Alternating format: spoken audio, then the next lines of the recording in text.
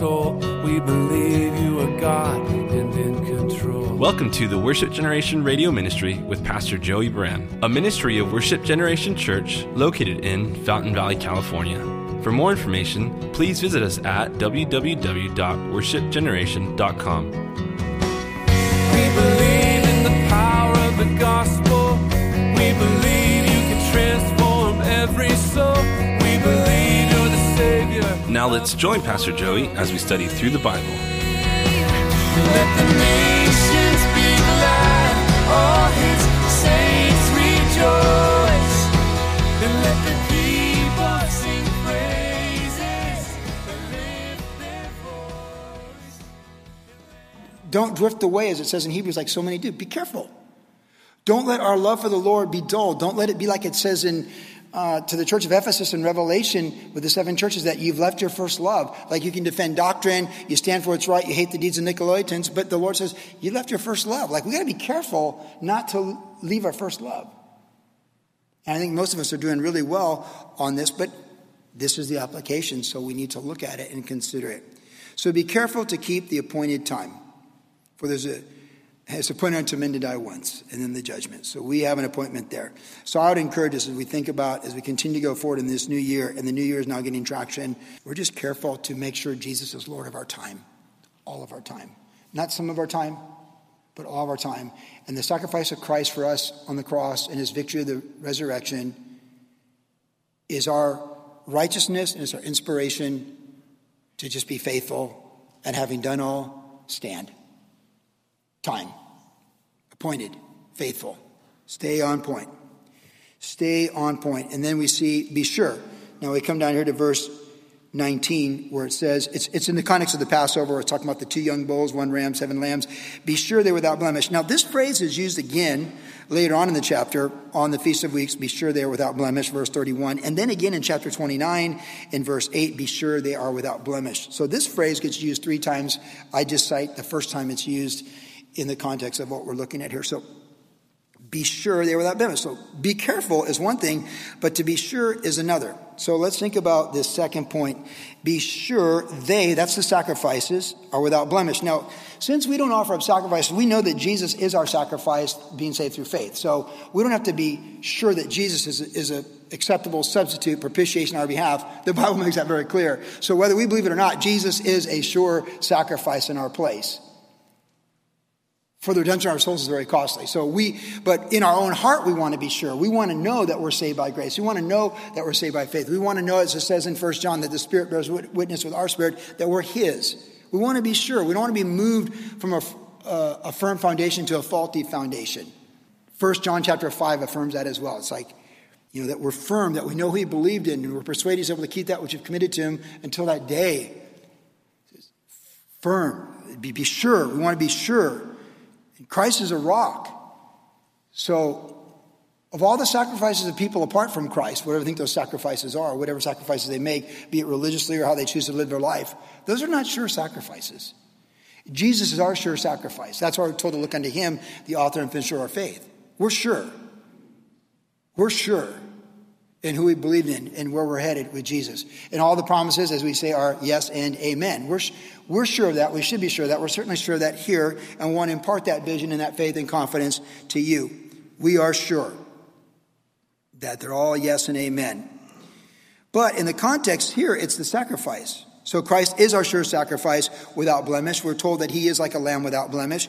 We know that, and we know he fulfills this. So he is the perfect, acceptable sacrifice. He died once for all, as Hebrews tells us in the New Testament, and we're sure of that. So we have this positional righteousness because of who he is and what he's done. And so from that sureness, we are to live the life, the victorious life, by the life of the Spirit through faith in Jesus working in us. For it's God who wills and works in us for his good pleasure. And there should be a confidence. We're not hoping for victory, we're coming from victory. Now, if you got a world religion and you're following different world religions apart from Christ, you're hoping for something, and I can tell you right now, you're not going to get it. But we're not hoping for something that we're going to attain. We are hoping in something that has been accomplished, that we've received, and there's a sureness in it. So we're not hoping for victory, we are coming from victory. And we will see when we step into eternity, even our perceived defeats and failures will look like nothing in the presence of the Lord and his glory and the redemptive process he has, setting his Spirit upon us as a seal of the inheritance. We will be totally triumphant, and it won't be like we're in eternity and be a defeated heir to the throne of Jesus Christ with Jesus Christ, Romans 8. We have full victory. And so be sure that they are without blemish. Christ is without blemish for our sacrifice. We're saved by faith, that through grace. Saved by grace, that through faith in Jesus Christ. We're sure of that. We need to be sure of that. It's not Jesus plus something good we're going to do in 2021. Or Jesus minus something bad we did and it all unravels. We need to be firm in our conviction of a positional righteousness like promised and expounded in Romans and Galatians and other areas of the New Testament of our faith in Jesus. And then we need to move forward from that. We're to fear no evil. We're to fear no men. We're to fear the Lord and obey the Lord, which is the beginning of wisdom. And we're not to be an arrogant people, but a confident people. Whatever God wants to do in our life, in this brief journey of life, it's him working in us for his good pleasure. And we can be sure of that. And I want you to be sure of that. I want all of us to be sure that what God wants to do in our life, he's going to see it through. And I want us to be sure that whatever disappointments and heartaches we've had in our journey, that he's over that. And he's bigger than that, and he's got a plan in that. And the worst news that we could ever have, that would be like, wow, is God really on the throne? He's on the throne. He died on the cross for our sins and rose from the grave for our hope and justification. He is on the throne, and he ever lives and intercedes for us, and he's coming in glory, and he's steering events on this planet. And he may not steer them the way I want him to, or you want him to, or my neighbor, or anyone else, but he's steering them according to his perfect righteousness, his perfect plans, his perfect will, and the redemption of all things in this universe. That's what he's steering them toward. Isn't that comforting? I'm sure of that. Are you sure of that? I'm like, sure. So hope that's an anchor to the soul, we're told in Hebrews, our faith in Jesus. Be sure or without blemish. So let's expand this a little bit, because we're told to be sure, and our sureness is in the Lord. But also this sacrifice is interesting, because we're told that these sacrifices, they are without blemish. So be sure when we do bring the sacrifice without blemish. But since Christ already is a sacrifice, we got to come back to Romans 12, where it tells us that we're to present ourselves a living sacrifice, which is our reasonable service. So our life is the sacrifice that we present back. And it's not a dead sacrifice, it's a living sacrifice. So again, we're sure in who he is and what he's done. He's without blemish. We're walking in a position of righteousness because of who he is, not who we are. But we are a living sacrifice. And we're to, I would say, I think there's a reasonable application to go forward to be above reproach. That, we want to live a life that's above reproach. 2020 taught us trying to find how do we obey the Lord in such difficult times and yet be faithful and be above reproach? Where do we find and who's sufficient for these things? It's like Jesus said, be wise as serpents and gentle as doves. And wasn't that the church for 2020? How can you, wow, it's so challenging. 2020, be wise as serpents and gentle as doves. And I think we're all learning what that means. But as we think about Christ being a perfect without blemish, so there's no defaults, or we would say no lame offerings to the Lord. They were not allowed. Then we think about what we're doing for the Lord, how we're thinking for the Lord, with the Lord, how we're living with the Lord Jesus Christ, and the actions that we take is we need to be sure in him, and we want to be committed to quality, because if you think of without blemish, that means it's a quality offering. Pastor Chuck Smith used to always say, don't bring your junk to Calvary Chapel, Costa Mesa. We don't want your junk. The Lord doesn't want your junk. We don't need your junk. Don't bring your junk here. Now, there's lots of places you can take your junk, all right? I'm not going to tell you where to take your junk, but you might have some thoughts in your mind. People will take your junk, right? But don't bring your junk to Calvary Chapel, Costa Mesa. And that was in his heart. He used to say that a lot. When there's a church rummage sale, don't bring your junk. God doesn't want your junk. And bring quality.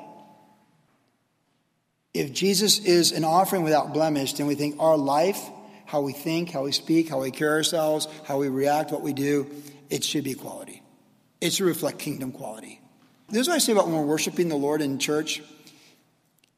Because for some people, worship comes naturally, singing. The context of singing, there's lots of worship apart from singing, but singing and worship is, I remember Pastor Chuck, again, one time saying that you want to sing and worship in church because you're practicing for heaven. When you get there, you don't want to be like a country bumpkin that doesn't know what to do in that place. So like when Queen Victoria invites you to the palace, the Buckingham Palace, like you are trained on how which silverware you use when you sit at the Queen's table. Like you want to show up and everyone's praising in heaven, like, oh, I never quite figured this out on earth. Like that kind of a thing. And so for me, I just think like, of course, we were told not to sing last year. I'm like, no one tells me not to sing to Jesus, right? I'm going to die on that hill. But really, they sing in heaven. They're praising in heaven. And like, so when we're singing, and sometimes you feel like singing, sometimes you don't. I understand. But when we're singing, since I'm willing to go to jail for it, I sing with a little more fervor in 2021 than I did in 2019. And also, it's like we're preparing ourselves for eternity. I'm preparing for Revelation chapter 5 with the 24 elders singing "Worthy is the Lamb." That's what I'm doing. I'm preparing. And so are you. Now, we're all a little different. We all express ourselves differently. We've set aside that time to clear our minds from all the distractions and set ourselves on the kingdom. Quality. That's a quality offering. Whatever we do it as unto the Lord. We're told in Colossians to do it heartily as unto the Lord, not unto men, knowing that from the Lord we'll receive our reward.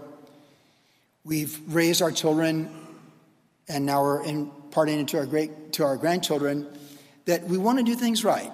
There's a right way to do things. There's a right way to handle things. There's a right way to act. There's a right way to respond. It's quality. The sacrifice was without blemish. And our sacrifice without blemish. And he's working in us, his character. So it's not like we're perfect, but like it's quality.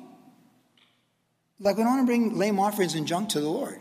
We kind of are that, we're crackpots, if you will. But as we let God work in us, it's like we want to do a quality job. Like our yes is yes and our no and no, which is actually what chapter 30 was on Tuesday night. But like, that's just quality. People can count on us that when we say we're going to do something, we're going to do it. And not only say we're going to do it, we're going to do a good job. Or as we taught our kids all along, under promise and over deliver. Under promise and over deliver. And our kids, my boys say, Dad, they over promised and under delivered. That's not, but they would say, oh, hey, you like this guy, Dad. He under promised and over delivered. You show up on time, you do the job, you do it right, you finish the job, and you do as unto the Lord. That's a quality offering. Wouldn't you agree? I mean, if we're offering up a sacrifice without blemish and we're living sacrifices, that's just a pretty basic application that our words, our actions reflect the quality of the kingdom life in how we're approaching things and doing things. So whether it's in the family life or in the neighborhood or the community, people are like, man, I really respect that woman because just how she carries herself in those difficult situations. She doesn't lose composure. She just kind of keeps her wits and she just stays on point and quality. The Lord is the master craftsman and we are his poema. We're like his work of art. So he's working a work of art in us, and he wants to show the world a work of art, which is his spirit working in and through us. In how we think, how we talk, how we carry ourselves, how we act, how we react. In the close circle of the people we live with and share the journey with, and the people that know us on the outer circle, it's kind of like a target, red, orange, yellow, green, blue. As it goes out, we just want people to be like, well, that's quality. Like, and these people, like, they do a great job. That's who we want to be. Be sure without blemish. Quality. How we approach things in faith, humility, and giving our life service. That we make commitments, we keep those commitments, and people appreciate who we are. And then finally, the third thing is offer these besides the burnt offerings. Again, these are offerings related to Passover, and they're separate. So the distinctions, you shall offer these besides the burnt offering of the morning. So again, the Lord's like, don't get confused. This doesn't substitute the morning offering or the evening offering. This is distinct and separate. And that's noteworthy because God's given details. And so I would point out to us here these offerings besides the burnt offering. So not to get confused, but there's distinctions of sacrifices. And this got me thinking about, again, the purpose and the context. Because God starts out with 2 daily sacrifices. He goes to a weekly sacrifice that's separate, a monthly sacrifice that's separate, and then these holidays that teach us different things. And as we think about distinctions of sacrifices, my mind immediately goes to even like how we're all different. There's a couple different distinctions that come to my mind, and maybe you're thinking the same way. But as we're told that we know that God's given us all different talents and skills and interests. And we're all unique. We're all different. Like we might be similar in some ways, but we're unique and different in our personalities, our likes and dislikes, and our interests. And we are. And we need to understand that that's part of God's design. As he had different sacrifices for different purposes, he has different people with different gifts and different skill sets for different purposes. And having been trained as an Olympic coach and trained with coaches at the highest level and coach athletes at the highest level, you realize that, especially in team sports, how what makes great team sports is not superstars, but great athletes in the right fit with other great athletes that are team players.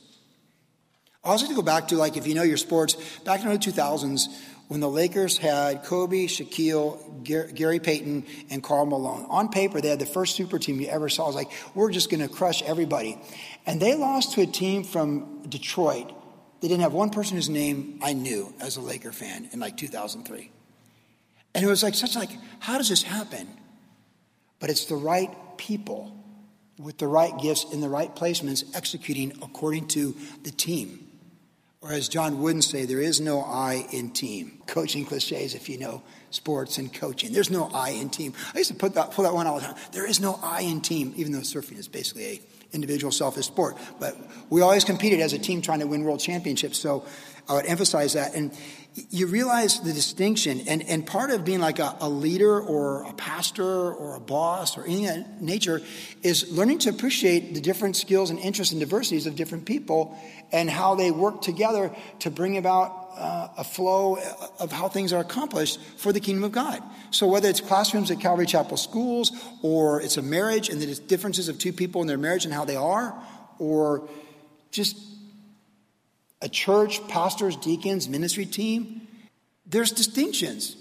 If there's distinctions in sacrifices that are very noteworthy, then since we're all living sacrifices, there's distinctions in our lives and what we're called to do. And what you might be called to do as a man of God be completely different than what God's calling the other man of God to do. We don't measure. It's not ours to determine. Like Jesus said, who do you determine what goes on with the servant of another of the master? But we respect that. So I read this and like, well, since there's distinctions of sacrifices, and it's written out that we don't get lost, I don't think it's a stretch to say that we need to understand there are distinctions of our personalities and our gifts and stuff, and that we want to respect that and flourish in that and find our place in the local church, to find our place. Worship Generation's finding its place in the Calvary Chapel movement. We're finding our place in the body of Christ. We're perpetually doing that. We're fluid. You know, it's like, how do we work with the Calvary Chapels in Russia? How can we help these Calvary Chapels in Africa? How can we do this? And how can we help these other people that have nothing to do with the Calvary Chapel and work as part of the universal church and be a blessing to them and work this way? It's all a journey. So besides the obvious things, there's diverse things, and we need to understand that and respect that. The diversity of humanity and the diversity of gifts and callings in the body of Christ. But the last thing I want to point out about this that gets my attention in a bit more in the context here is that the different sacrifices by the day, by the week, by the month, and by the season is that, and the purposes of these sacrifices in their seasons, how these seasons were different, like I covered earlier, is how even in our society, we have different experiences in different seasons. If you think about the American way, we have Thanksgiving. Almost everybody loves Thanksgiving.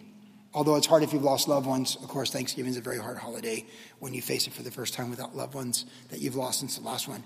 But Thanksgiving, we're generally thankful, and the world copies us. And like I mentioned the other night, most of the world celebrates Thanksgiving in American holiday because we didn't corner the market on being thankful. Okay, like people, want to be maybe thankful to the universe as atheists would be, but they want to be thankful and they want to express it in Thanksgiving. Now, Christmas.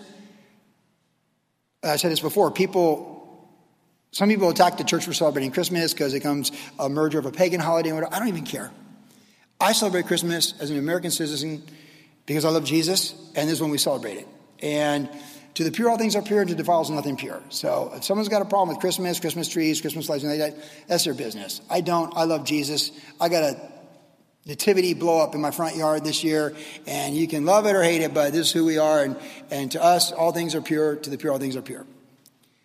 Christmas, we celebrate the birth of Jesus. Generally, we're pretty happy. But then what do we get?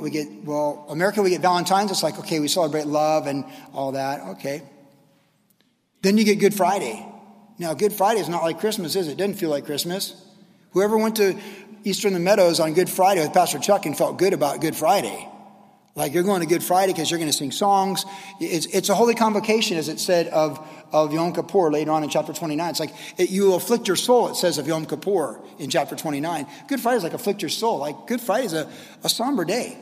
Like it's, like growing up Catholic, we didn't eat meat, right? We ate fish or whatever and all that stuff, I forget. But, the point was, hey, this is not a happy day. This isn't Christmas. Eat fish. You're a naughty boy at 7. Kid, you're naughty. No, I'm naughty. Like that was the idea. You afflict your soul. My mom just kind of helped the process in her own Catholic way. But the validity of it is like, that's what it is. And then Easter, we celebrate, yay, Jesus rose from the grave. We'd go to those sunrise services, whether it was at St. Patrick's or whether at the base chapel or the base football field, we'd do it and, they'd have the Catholic sunrise service. And they're different. Memorial weekends like this, 4th of July is like that, and Labor Day is like that. These are the main holidays. And for us, in our human experience, we have different emotions with these holidays as American citizens. Some have a religious implication, some have a national implication. But they're benchmarks that do what? They take us through a year.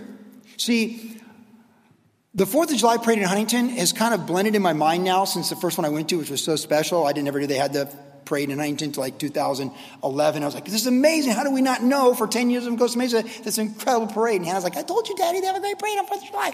So we went to every single one after that. And they kind of blend together. But I'll never forget 4th of July 2020 on our bikes with no one at the beach and the beach closed. See, I'm not going to get confused. I remember that 4th of July. That one's going to be really clear, and probably this one. And what happens with these holidays for us is what happened for them with their holidays. They give us timelines and memories of God's hand on our journey as we go through the journey. My last Christmas with my mom, and now my first Christmas without my mom. The Christmas cards, I've saved all of our Christmas newsletters and all of our Christmas cards we ever did, the family photos that you send out, I've saved all of them. And our kids grew up. They grew up in Virginia and Vermont. Then they grew up in Cardiff. And then they grew up in Costa Mesa. And they got older. And the Christmas cards are like school pictures, right? They get older each year. And then pretty soon there's not one big family photo, but there's different pictures of the different families because they're spread out in different parts. There's distinctions in sacrifices and there's distinctions in holidays because there's distinctions in emotions in the human experience every year. Christmas in 2020 is not the same as Christmas 2019. Nor is it meant to be. In other words, what I'm saying is the distinctions of these sacrifices and these holidays kept everything fresh and moving forward with benchmarks that you're moving along, and life is a vapor. And it's basically Ecclesiastes chapter 3, a time to be born, a time to die, a time to gather, a time to throw, a time to hug, a time to refrain from hugging, a time of love, a time of hate, a time of peace, a time of war. That's what it is. That's what these holidays are. Because it doesn't just muddle together. It's like, no, this is every day. This is once a week. This is once a month. This is seasonal. And they did it year after year after year. And 3 times a year, they'd head down to Jerusalem to celebrate those 3 feasts. And the kids got older each year. You didn't have to carry them anymore. Distinctions. Besides the burnt offering of the morning. The distinctions of people. The distinctions of the timeline. The distinctions of the human emotion from weddings to funerals. There's distinctions. We're not robots. We're personal. We're people creating God's image. And our emotions are distinct. Our personality is distinct. And the timeline is distinct. And everything's distinct. And God doesn't want it to be ambiguous. He wants it to be deliberate and absolute in our life. So I'll just close with this thought. Besides this offering, keep that one. In other words, enjoy the journey. Keep everything fresh, unique, and real with the Lord. We're not pastoring in Virginia Beach. I'm not pastoring in Vermont. I'm not going to Bob Boucher's church at Horizon, North County in 99. I'm not at Calvary Costa Mesa with Big Pastor Chuck anymore. We are here, and we're not here with Brian Jameson as we were in 2005. We are here with who we are. Raul Diaz, our former youth pastor, he sent me a photo this morning, early text. I was like, before devotion, like, oh boy. And it was Raul Diaz. And he had a picture of when he was ordained as a pastor 5 years ago this day. And it's such an awesome photo. And the picture of the pastors and the deacons, some are still here, some are not. It's distinction. It's a photo in time. It's a moment in time of who we were 5 years ago when Raul Diaz was ordained as a pastor at Worship Generation. That was then, this is now. You see? But it's all under the command of the Lord, and it's all to him. So I go back to verse 1 and 2 and read what he says. These things are commanded. It's my offering, it's my food, it's my offering, and it's to me. And you'll offer it to me. And isn't that what we do with our lives? Isn't everything what we're doing? It's from the Lord, of the Lord, by the Lord, and to the Lord. And in that is the fullest purpose and the only purpose of our existence. He's the potter, we're the clay. So praise the Lord and enjoy the food tonight.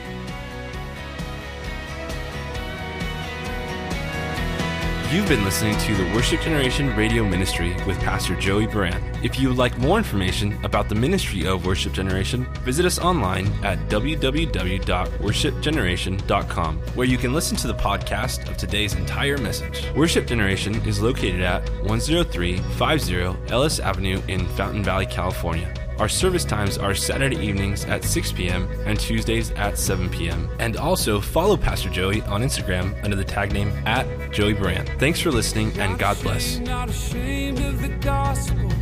Not ashamed of the one I love. Not ashamed, not ashamed.